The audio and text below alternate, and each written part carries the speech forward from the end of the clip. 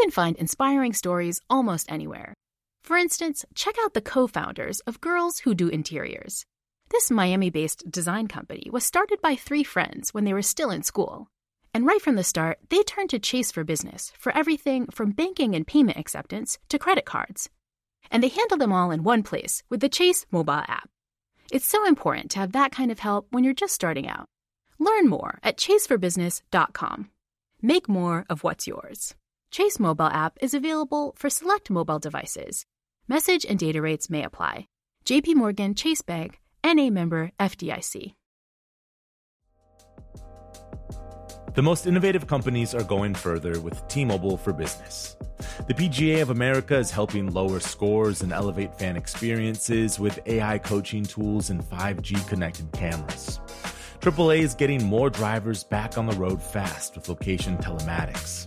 And the Las Vegas Grand Prix is powering race day operations with 5G connectivity, giving fans an experience at the speed they deserve. This is accelerating innovation with T-Mobile for Business. Take your business further at T-Mobile.com/now. It's the Kia Summer Sticker Sales Event, so give your friends something to look at, like a B&B with an ocean view, an endless field of wildflowers, or a sunset that needs no filter. Make this a summer to share and save with a capable Kia SUV or powerful sedan. See your local Kia dealer or visit kia.com to learn more. Kia, movement that inspires. Call 800-3334-KIA for details. Always drive safely. Sale applies to purchase of specially tagged 2024 vehicles only. Quantities are limited. Must take delivery by 7/8/24.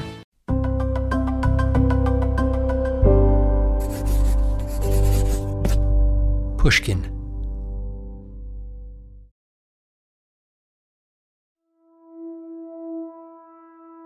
Previously on Deep Cover. I think I got a message from Columbia Security saying they wanted to talk to me.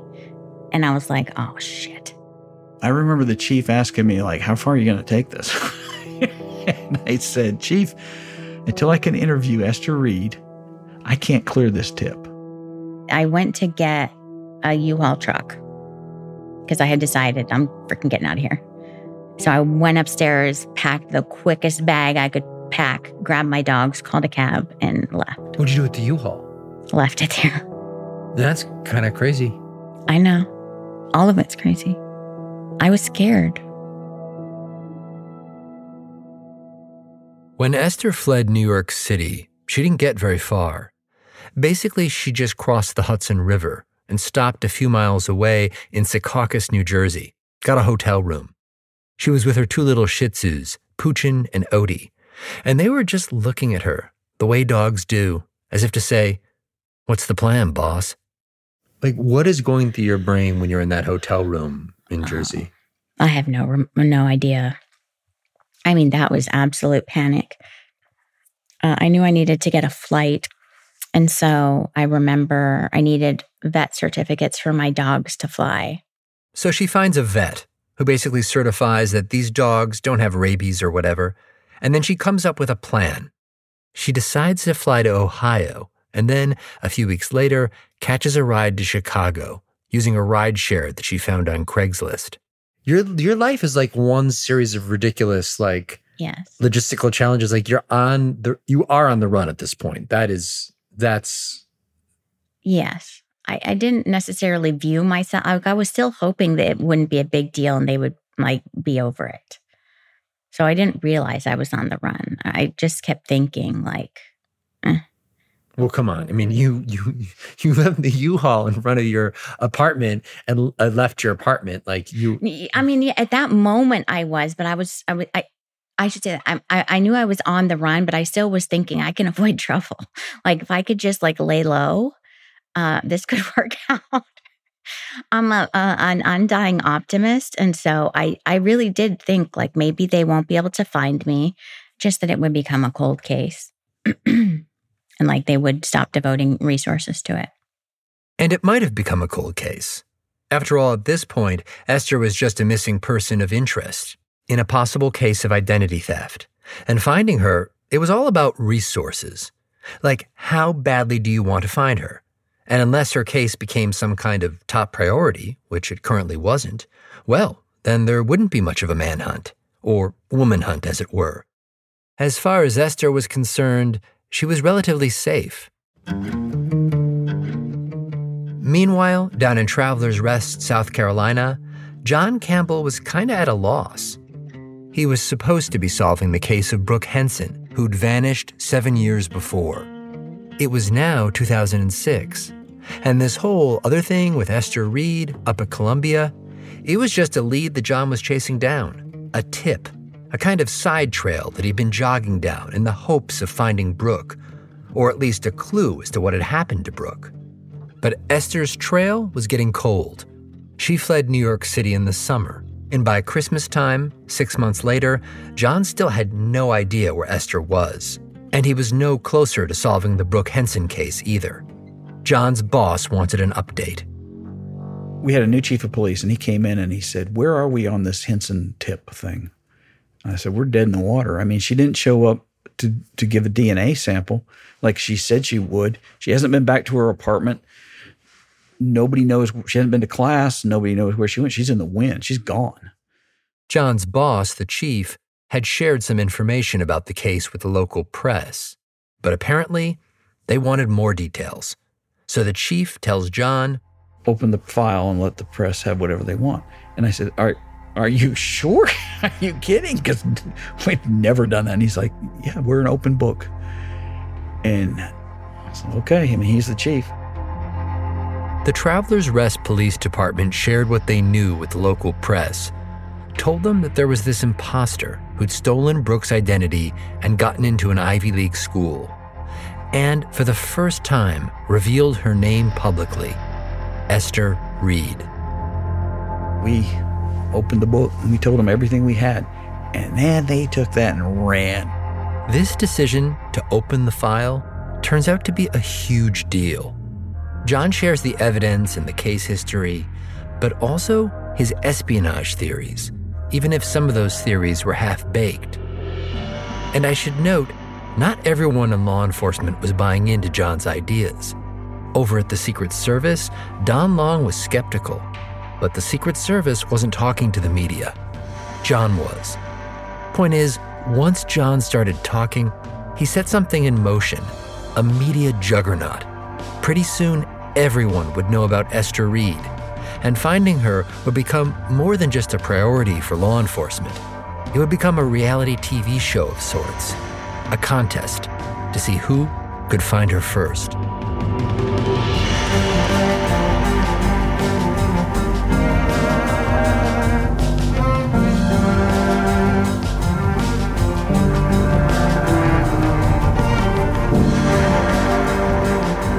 I'm Jake Halpern, and this is Deep Cover, Season 3, Never Seen Again.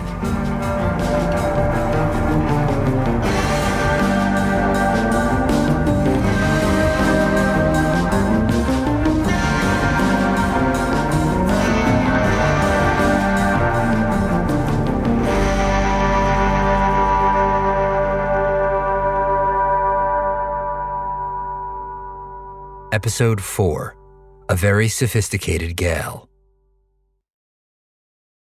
Chase for Business and iHeart bring you a new podcast series called The Unshakables.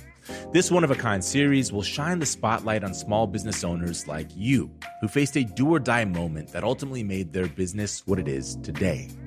Join hosts Ben Walter, CEO of Chase for Business, and Tanya Nebo, a lawyer and business consultant, on these storytelling journeys of trials, tribulations, and triumphs that hinged on a single event, a split-second decision, or even a stroke of luck. Whether the story is about a warehouse going up in flames or a former partner stealing a whole roster of clients, each episode will showcase the grit, determination, and resourcefulness a small business owner needed to turn a pivotal situation into a springboard for success. Listen to The Unshakables now and learn more at chase.com/business/podcast. Chase, make more of what's yours. Chase mobile app is available for select mobile devices. Message and data rates may apply. JP Morgan Chase, NA member FDIC, 2024, JP Morgan Chase & Co. Hello. Malcolm Gladwell here from Revisionist History, my podcast about the overlooked and the misunderstood. A couple of years ago, I wrote a book called Outliers, was about exceptional people, the ones who operate at the outer edges of human performance. Outliers fascinate me. And last year, I discovered an outlier in the form of a community organization, Washington State's City of Bellevue. The city wanted to improve public safety by making their roads safer. So they created something that no one had ever built before, a platform that gave road users warnings of any dangers ahead in real time. How did they build it? By using a combination of technologies: the cellular vehicle-to-everything network, T-Mobile's 5G network, and 5G connected cameras. People driving, bicycling, walking, running, can't forget people running, and people operating the transportation network now had a way to prevent crashes. It's been a huge success. The City of Bellevue earned first place in the community category at the T-Mobile for Business Unconventional Awards, an event that celebrates T-Mobile customers who've dared to innovate for the sake of meaningful change. If you're a T-Mobile for Business customer and your team has, like the City of Bellevue, innovated something really, really cool, I encourage you to enter. It's also a great way for outliers to be recognized in front of your industry's most influential leaders. You can enter at tmobile.com/unconventional awards. That's tmobile.com/unconventional awards. See you there. It all started with two federal agents who heard a rumor. She mentions, well, there is this alleged murder to have taken place. There was just one problem. They had no clue who the victim was. We have to do our job, and we have to find out, who did they kill? It had been 15 years since this alleged murder. Was it still possible to unearth the truth? I used to watch the Unsolved Mystery shows, and I often thought about calling because I was like, this is not right. How can a person get killed and no one knows anything? I'm Jake Halpern, and this is Deep Cover: The Nameless Man. Listen wherever you get your podcasts. And if you want to hear the entire season right now, ad-free, subscribe to Pushkin Plus on our Apple Podcast show page or on pushkin.fm/plus.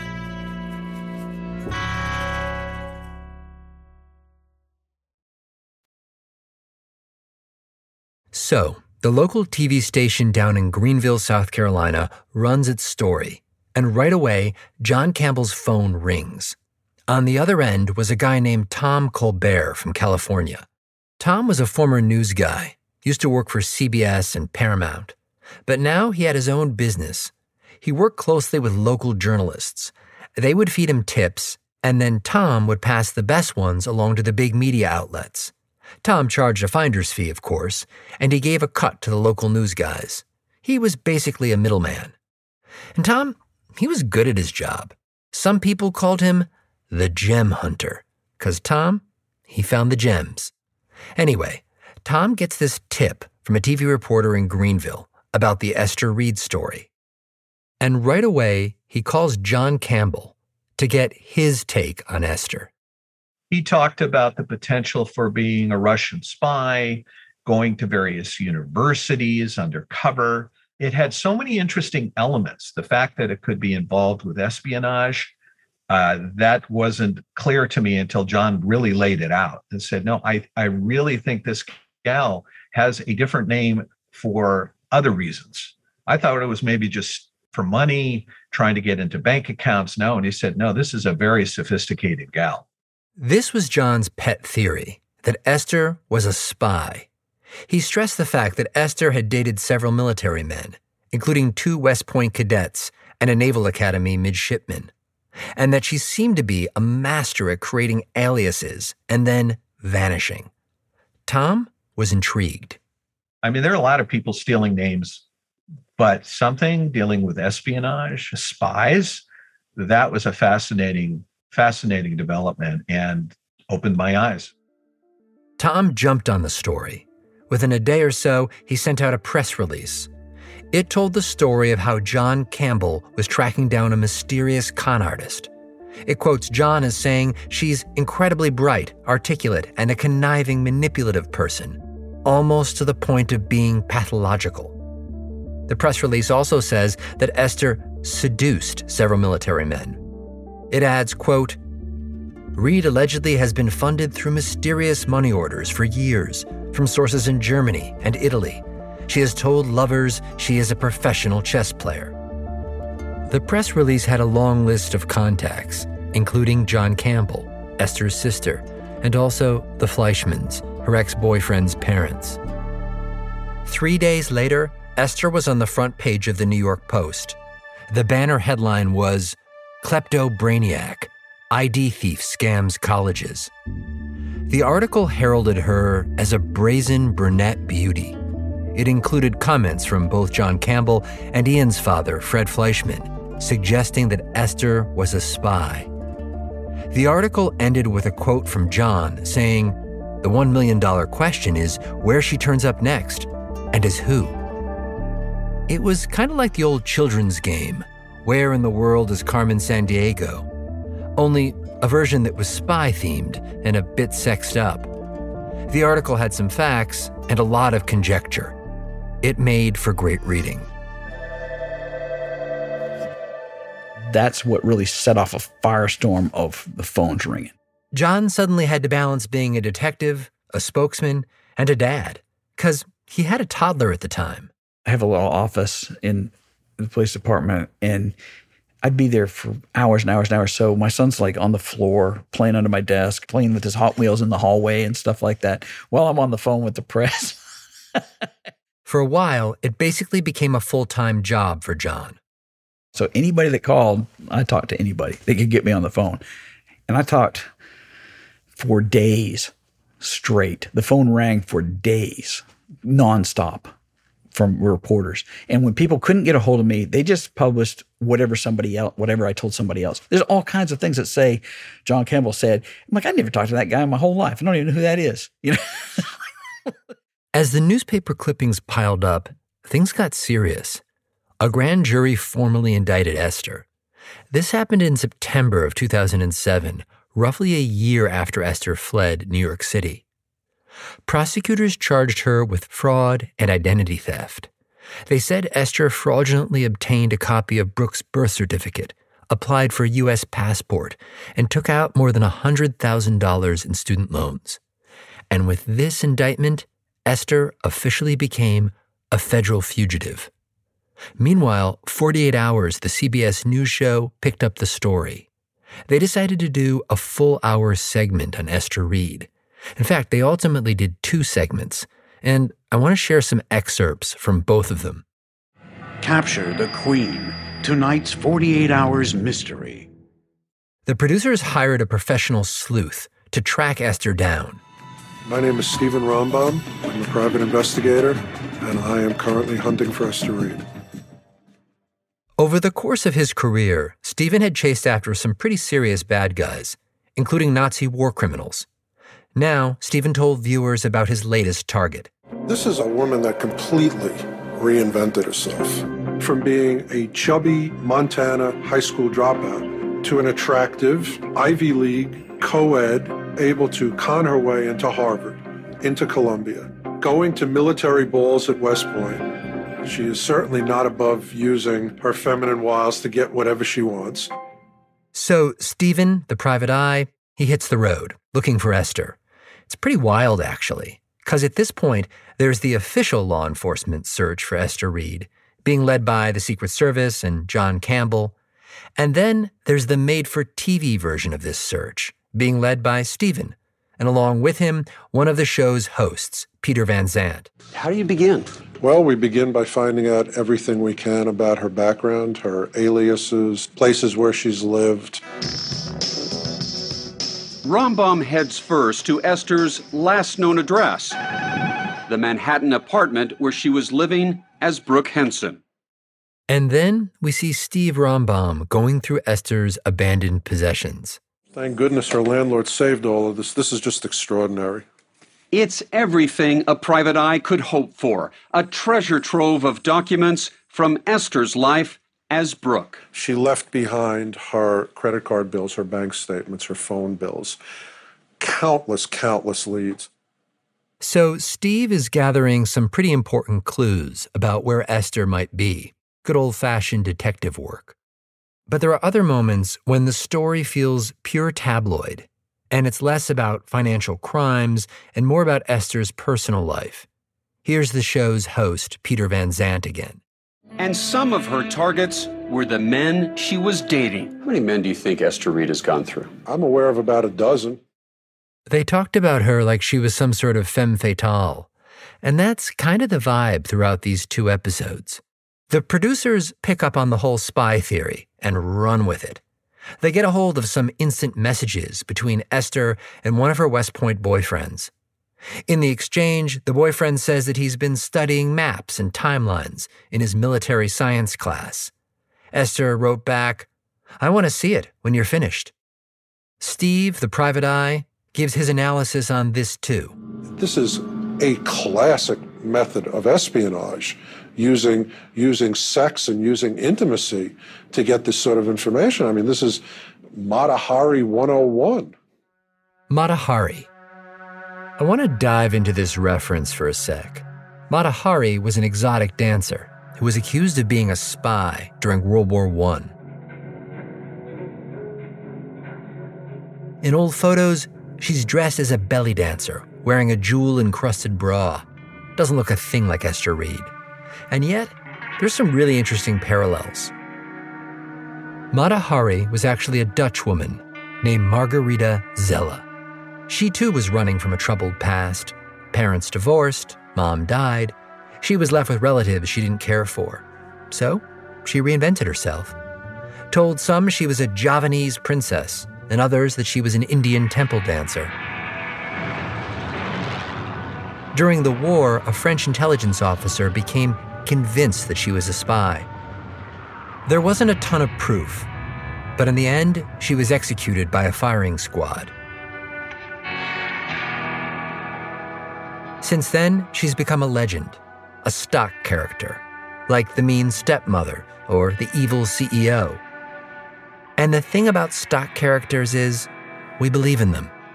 We look for them, and we call them out, even when the facts don't add up.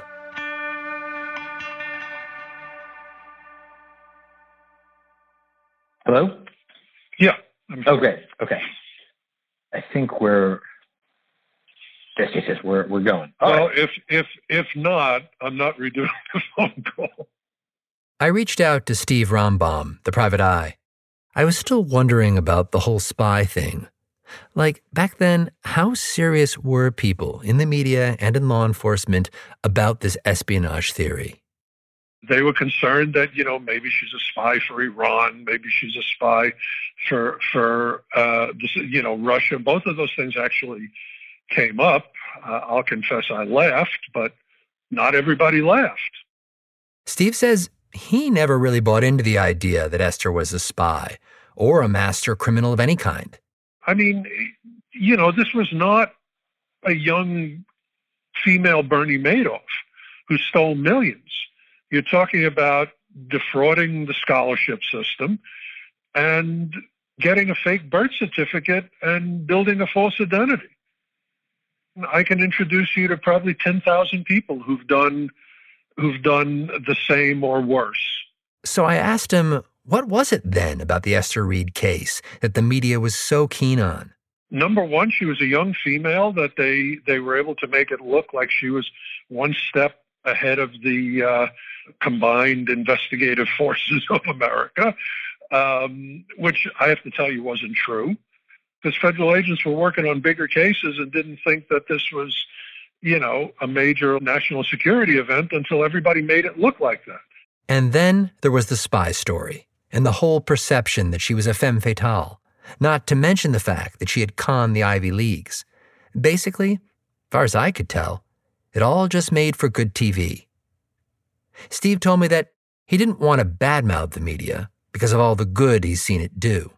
I'll be very honest. I'm not going to be hypocritical and deny this. I've worked with the media dozens of times to get important and urgent matters, into the public eye and kind of nudge law enforcement. These were cases where kids had gone missing, or where Steve was tracking down alleged war criminals. Important matters that had been overlooked. Stories that Steve felt should be at the top of the media food chain. I think moving Esther Reed to the top of the food chain was, a wee bit cynical. Wow. Do you feel like you were a part of that at all? Sure. I mean, I was working a case. I did not say anything during that case to anyone that was in the slightest bit exaggeration. We'll be right back.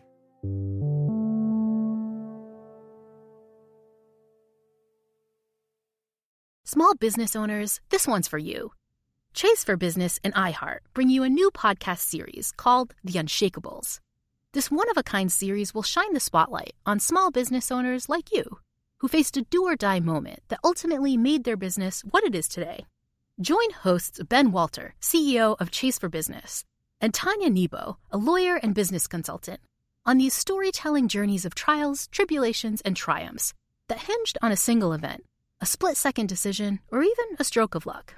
Whether the story is about a warehouse going up in flames or a former partner stealing a whole roster of clients, each episode will showcase the grit, determination, and resourcefulness a small business owner needed to turn a pivotal situation into a springboard for success. Listen to The Unshakables now and learn more at chase.com/business/podcast.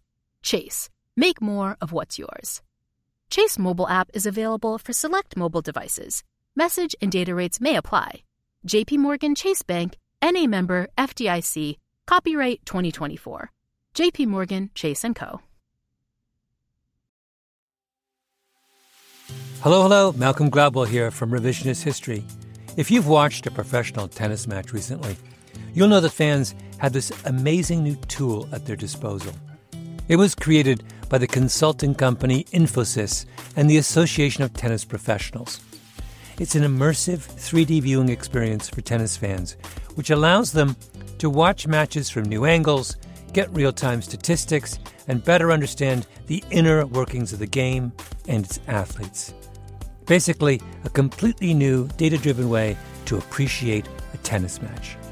It's been a huge hit, and I'm proud to say that the Infosys Tennis platform earned first place in the customer experience category at the Unconventional Awards from T-Mobile for Business, an event held at Mobile World Congress in Las Vegas that celebrates customers who've boldly innovated for the sake of meaningful change.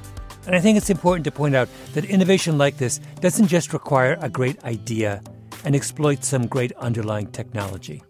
It takes courage. Because tennis is a game with a long history and some pretty powerful traditions.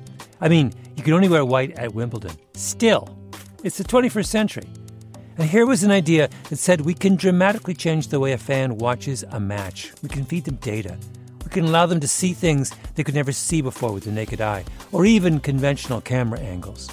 If you want to turn a world upside down, you have to have a pretty strong backbone. That's a lot of what the T-Mobile for Business Unconventional Awards are all about. Finding people and companies who show that kind of boldness. I encourage you to enter. It's a fantastic event and a great way to be recognized for your brave, outside-the-box thinking in front of the industry's most influential leaders, and an even better way to say, I told you so. You can enter by July 31st at T-Mobile.com/unconventional awards. That's T-Mobile.com/unconventional awards. See you there.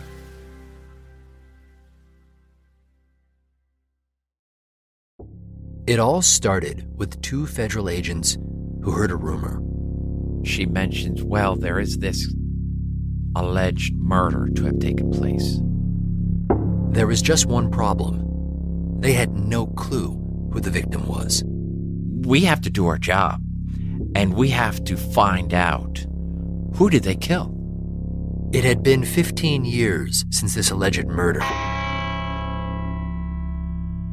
Was it still possible to unearth the truth? I used to watch the the Unsolved Mystery shows, and I often thought about calling because I was like, this is not right. How can a person get killed and no one knows anything? I'm Jake Halpern, and this is Deep Cover, The Nameless Man. Listen wherever you get your podcasts. And if you want to hear the entire season right now, ad-free, subscribe to Pushkin Plus on our Apple Podcast show page or on pushkin.fm/plus.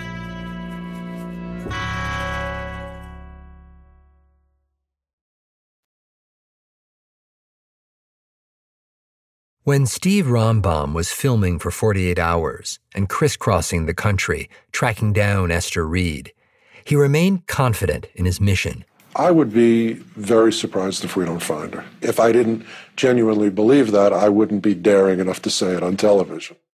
But by the time the first 48 Hours special aired in December of 2007, Steve hadn't found her. And the story was just getting bigger and bigger. Around the same time, the legendary TV show America's Most Wanted also ran a story on Esther and some other female fugitives too. They called the episode Bad Girls. America's Most Wanted was a big deal back then, especially if you worked in law enforcement. Like, if you got your case on that show, it greatly increased the chances that you'd catch your fugitive, because so many people watched the show and then called in with tips. When I spoke with Don Long, the Secret Service agent, he told me he was actually surprised that Esther made it onto the show, which makes sense to me. I mean, she was not a domestic terrorist or a serial killer or a bank robber. But be that as it may, she was now on everyone's radar. The fact that this was highlighted on America's Most Wanted certainly raised or elevated the level here within the Secret Service. It also enlightened me on some investigative steps I could take to highlight the case even more within my own agency. Don talked to his superiors at headquarters in D.C. and made the case that Esther should also be on the Secret Service's Most Wanted list. They agreed and put her on the list. The way Don saw it, he had a job to do, and this helped him do it. The more people that are looking for your suspect, the better chance you have of finding them. Esther's face and her story were now everywhere, and the feds had made it clear. Capturing her was officially a priority. So you're probably wondering at this point, what was Esther doing while all this was happening? Like, how was she processing this media circus? Well, the short answer is, it took a while for the circus to get underway. Esther had actually been on the run for a year and a half by the time the first 48 Hours story ran. And during all this time, leading up to that, Esther cut off all contact with her old friends. Did you stay in touch with anyone during that time? No, absolutely nobody knew where I was at. Nothing. Did you make new friends? Mm-mm. You were just like solo with... My babies, yes. With your dogs? Wow, that's a long time to be solo. Yes. It was a very, very bad period. Esther stayed at cheap rentals and motels, mainly in the Midwest. She says she squeaked by. For money, she had this little trick where she bought clothing at JCPenney on sale and then found a way to return the merchandise for the full price. She says she was just taking advantage of a loophole in the system. I think it's safe to say it was a scam. During this time, she pretty much became a shut-in. She says she was laying low, hoping this would all just blow over. And to be honest, this is a part of her story that I didn't fully get. Like, wasn't she Googling herself? Part of it may have been denial, but Esther also told me that she worried that by inputting certain search terms about herself, that she might tip off the authorities and give away her location. So she didn't do it. And then one day, she was up in Michigan, staying in a motel. She was in her room with her dogs, watching TV, when a very brief segment on Fox News came on, featuring her. And I remember seeing my picture and it saying Esther Reed. And I was like, oh, shit. Like, literally, oh, shit. This isn't going to go away. Esther says the segment was short, but it told her enough. It told her that the authorities were looking for her, and they had started connecting the dots, uncovering at least some of the aliases that she'd used. I knew they would probably be able to figure out that I wasn't Brooke Henson, but I didn't think they would connect Brooke Henson to Esther Reed. Up until then, she had believed that her aliases would help keep her safe. She held on to all of her paperwork, all of her fraudulently obtained IDs. Yeah, I hold on to everything. You had your Jason Bourne wallet with all your IDs. Yes, it was hidden in the bottom of my trunk, where I always kept it. But she realized that none of that would keep her safe any longer. In fact, those IDs were now a liability.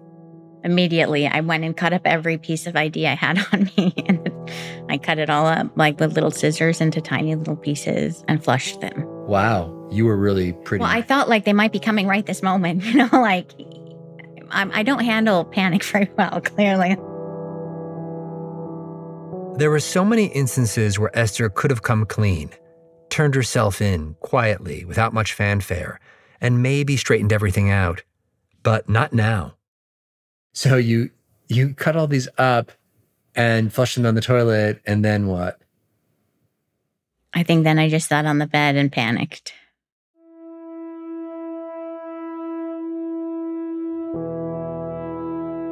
Esther didn't know the full extent of it or how it had happened. But this story, it had grown, building momentum like a tsunami. A local TV reporter in Greenville, South Carolina, had tipped off Tom Colbert, the gem hunter, who then brought it to the national media.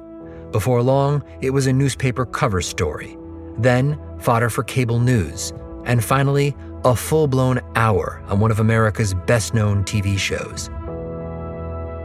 There were no longer any easy outs, no explaining this away. Yeah, sure, maybe she was no Bernie Madoff, and yeah, perhaps the espionage theory was just that, a theory. But at this point, it didn't matter. The public was now hooked, and so were people in positions of power. They were all looking for the mystery girl, the Mata Hari, and Esther, she was it. The question now, was there any place left for her to hide? Next time on Deep Cover. I mean, we were chasing her around the country, and, we would look at each other and say, how are we not finding this young girl who, stole some identities? But good grief, guys, we're the federal government here. We ought to be able to do that.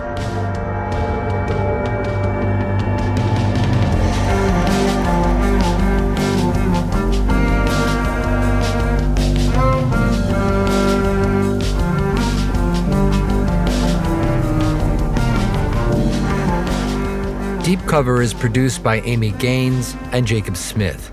It's edited by Karen Shakurji. Mastering by Jake Gorski. Our show art was designed by Sean Carney. Original scoring and our theme was composed by Luis Guerra. Fact-checking by Arthur Gompertz. Special thanks to Mia Lobel, Greta Cohn, and Jacob Weisberg. I'm Jake Halpern.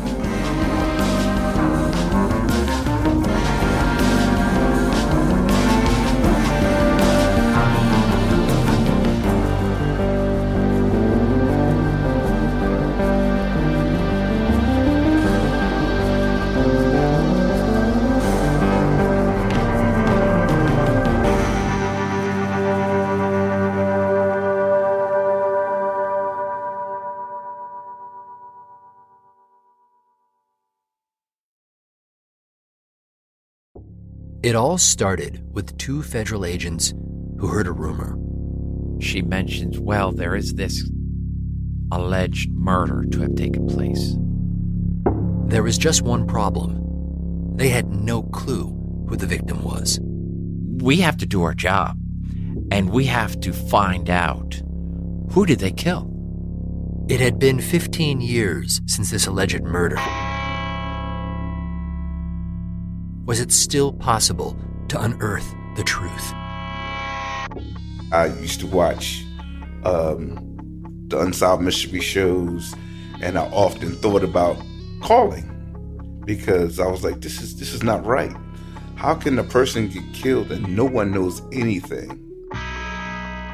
I'm Jake Halpern, and this is Deep Cover, The Nameless Man. Listen wherever you get your podcasts, and if you want to hear the entire season right now, ad-free, subscribe to Pushkin Plus on our Apple Podcast show page or on pushkin.fm/plus.